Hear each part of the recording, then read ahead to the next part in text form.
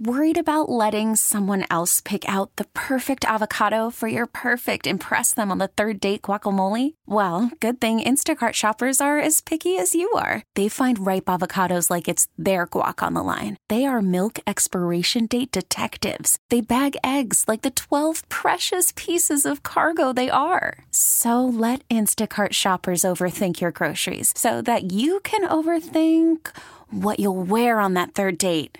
Download the Instacart app to get free delivery on your first 3 orders while supplies last. Minimum $10 per order. Additional terms apply.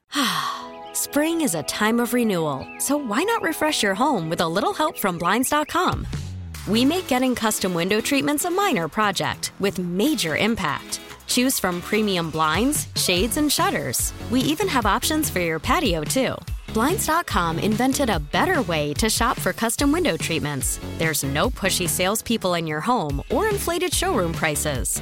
Our design experts can help you find the perfect window treatments on your schedule. We'll even send free samples directly to you. Plus, we can handle the measuring and installation for you. Unlimited window treatments installed for just one low cost. And with Blinds.com, you'll always get transparent pricing. No hidden fees. Our free shipping and 100% satisfaction guarantee can put the spring back into your step and into your home, too. Shop Blinds.com right now and save up to 45%. Up to 45% off for a limited time at Blinds.com. Blinds.com. Rules and restrictions may apply.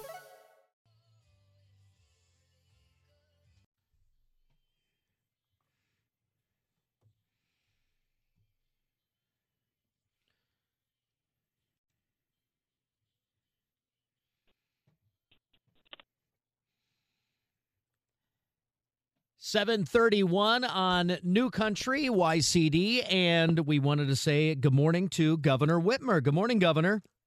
Good morning. Glad to be with you. We've had about 30,000 people respond to the questions that we put out there, and if people want to ask you questions or they have something that's on their mind, of course, so many people with anger, I guess, and they're upset and things like that with everything going on, which is absolutely understandable. But we know that, you're saying that you're going based off science. And I guess let's get right to the questions this morning. Okay, well, I will ask the first one. And, Governor, thank you so much for being on with us this morning. You had a press conference yesterday and made this announcement about free tuition for essential workers. And Carrie from Detroit, she wrote in and said that she is a security officer and has been working, all along, has never had a day off since all this began. And she wanted to know, with that great program that you announced, who would actually qualify for that and how does it work? So we are, I think, the first in the nation to do something like this. It is going to be emblematic of, I think, our commitment and gratitude to people who have put their own lives at risk to take care of the rest of us. And so we modeled it after the GI Bill that was created after World War II. People who served our country, who made an incredible sacrifice for all of us, wanted to be, the country said, we're going to support them now that they've helped us get through this and so that they can make a better life for themselves and the rest of their lives. And so this is about futures for frontliners. These are for people who have been showing up and putting themselves in danger. The nurses and the doctors and the grocery store clerks and the sanitation workers and the child care workers. And so this really is a span of people that have been doing what they do, right? They serve the public, they protect us, they keep us safe, they attend to us when we are ill, and they've done it at the potential expense of their own health, and we want to thank them. And this is a way that we can also boost the number of people that have advanced skills in Michigan, and I think that's a goal that benefits every single person in our state. So this person who's asked the question, I think that it sounds as though that they would be eligible for it, and I think hopefully that they'll, once we get past this crisis, be able to make use of it. Governor, thank you. A lot of people weighing in saying, when am I going to be able to get a haircut again? Yes, I know. Trust me, I'm in the same boat. I'm contemplating giving shares to my 18-year-old, and I'm not sure if that's a good idea or not. I would probably hold off on that a little bit. I know. I haven't seen my husband's hair this long since college. I'll admit, she's already colored it once. But anyway, I think that, the nature of work is what we have to really assess as we are reengaging sectors of our economy. We're asking questions to make sure that we're scared, that we are able to rate a particular sector for the level of risk that it poses. So we're asking questions like, is the work performed inside or outside? If it's outside, it's lower risk. If it's inside, then we have to ask questions, how densely are people doing this work? Are they touching one another? Are they touching the general public? And for these kinds of questions, you can see that any service that is a person providing the service in an enclosed space that is actually touching a member of the general public carries with it a little higher risk. And that's why protocols to bring that risk down are really important, like wearing masks and having sanitizing protocols in place, that once they get out of the chair is wiped down, that if tools are shared between people who are cutting hair, that we get, duplicative tools so that we mitigate how many people are touching the same surfaces. These are all really important things that we have to promulgate in order to reengage safely. And so as we have started to reengage, and we are going to reengage construction, which is further apart, and we've got the protocols to keep people safe, we're going to keep turning the dial. So long as we don't see COVID-19 spiking anywhere, we're going to keep turning the dial and taking the next step. But we've got to have those protocols in place. And so we are working with people in industry to make sure that their ideas are driving the protocols. They're asking for us to do this because what we've seen in Georgia, for instance, is they've said, go ahead and start going back to work in this particular industry. And people aren't showing up because they're afraid. They're afraid because they don't have the right protocols. And so people who are owning businesses aren't even opening because they're concerned as well. And that's why it's really important we get this right, because when we take this step, we got to make sure that we're confident people can be safe doing it and that the public can feel safe re-engaging in it too. You're right. It's funny. My daughter lives in Atlanta, and she said nobody needs her hair or nails done more than my daughter right now. And she's like, Mom, I'm scared because these places are opening up. And I said, my advice to her was, just because they're open doesn't mean you have to go. So she's not going, just like you said. And along those lines, we have a question. Jessica from Lincoln Park wanted to know, Governor, she said, when will non-COVID medical care resume? She said that she actually had a surgery that was canceled and would love to know when she will be able to reschedule non-COVID medical procedures and dental, optometry, stuff like that. So non-emergency medical is able to get started, and hospitals are working to start getting back into those procedures. It's interesting. People in the legislature tend to say, non-essential. Well, there's no such thing as elective, right? I mean, elective is truly like a cosmetic, but there are a lot of things that are not simply elective. There's time-sensitive, non-urgent surgeries, like getting the hip replaced. There's time-sensitive, urgent, like an oncology surgery. And there's emergent, when you get in a car accident and you've got to get your femur put back into your leg. These are all procedures that hospitals are starting to re-engage with. I think everyone pulled back because early on, before the stay home, stay safe order, the trajectory we were on with COVID-19 was going to overwhelm all hospitals in our state. That's the good news of the story here, is that the people of Michigan did the right thing. An order doesn't fix the problem. It's how people react to that order that does. And by and large, people have stayed home, and we have seen our numbers drop. And that's why now hospitals can start to engage in those types of surgeries, and they are able to do that.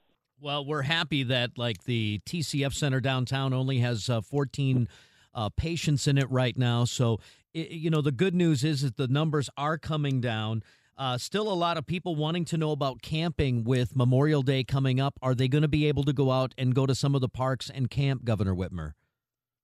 So our state parks have been open, but for the purposes of camping, where people are using the facilities, the same facilities, I think that's still an outstanding question. And we are working 24/7 with our epidemiologists and public health experts, as well as, industry leaders, as we are assessing risk inherent in different activities. And so I can't, give you a final answer on that right now. But what I can say is that where we were 3 weeks ago was so dramatically different than where we are now. The amount of information we've learned, the amount of lives that have been saved because we've pushed that curve down.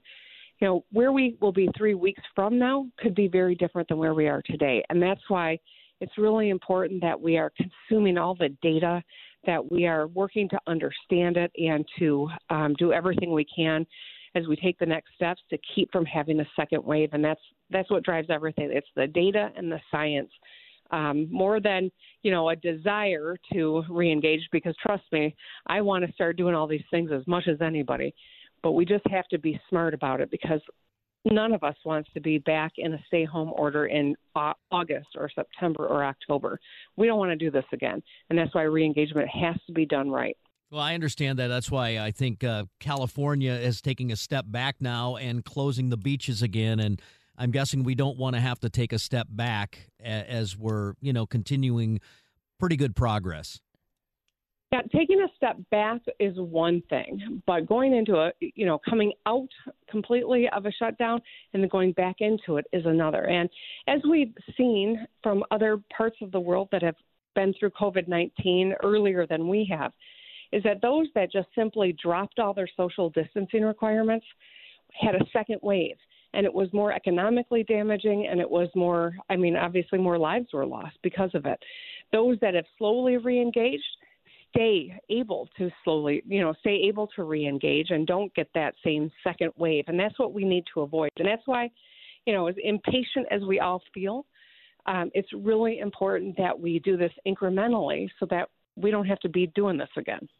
And last question from Jamie Martin wants to know, as hundreds of other people, about the Canterbury Drive-In Theater that was closed. Yes, so we got 10 questions yesterday about drive-in theaters, and I don't know what this was the first time that we'd gotten any questions, and 10 came in one day. This is something that I think is a unique opportunity to look at in terms of re-engagement. It is one that we've not gotten through scoring yet in terms of risk and what that timeline might be. But because it's outdoors and because people are in their own vehicles and not in shared spaces, this is one of those things that might be lower risk on the scale, and we might be able to re-engage earlier than other entertainment venues. And so we are, this is on the radar. We are moving forward, and hopefully by the time it's warm enough to start going to outdoor theaters, we'll be able to engage in that. Well, Governor, hopefully... real quick, I know we have to let you go, but I do want to ask, because a lot of people ask this question, and I promised I'd ask about that. A lot of people are still having some frustrations getting through to unemployment. Any hope there? What's being done? So we've helped over 800,000 people in Michigan, hundreds of thousands. But when over 1 million people are unemployed, that means there's tens of thousands who still haven't been helped. And it's cold comfort to them that we've been able to do so much, and I think better than other states have. So we've quintupled the number of people that are working the phones at the UIA in order to assist people who need that one-on-one help to get through the system. We've had a 5,000% increase in terms of people that are navigating UIA. And so even a 5 times the people on the front line tells you that we're going to have some work to do yet. We're going to continue to put our nose to the grindstone. The important thing is no one's going to get penalized for not getting it through in a timely fashion, as used to be the case, because I cut that red tape. I also extended the amount of time people are eligible, and so they'll actually get more unemployment support. But, it is frustrating for those tens of thousands of people, and we're working to make sure everyone gets the unemployment that they're eligible for. Governor, thank you so much for your time this morning. We really appreciate it. We know you're a busy lady, and hopefully we'll hear more on your next press conference and an update for everyone. And you stay safe. Thank you. Stay safe. This is New Country 99.5 YCD.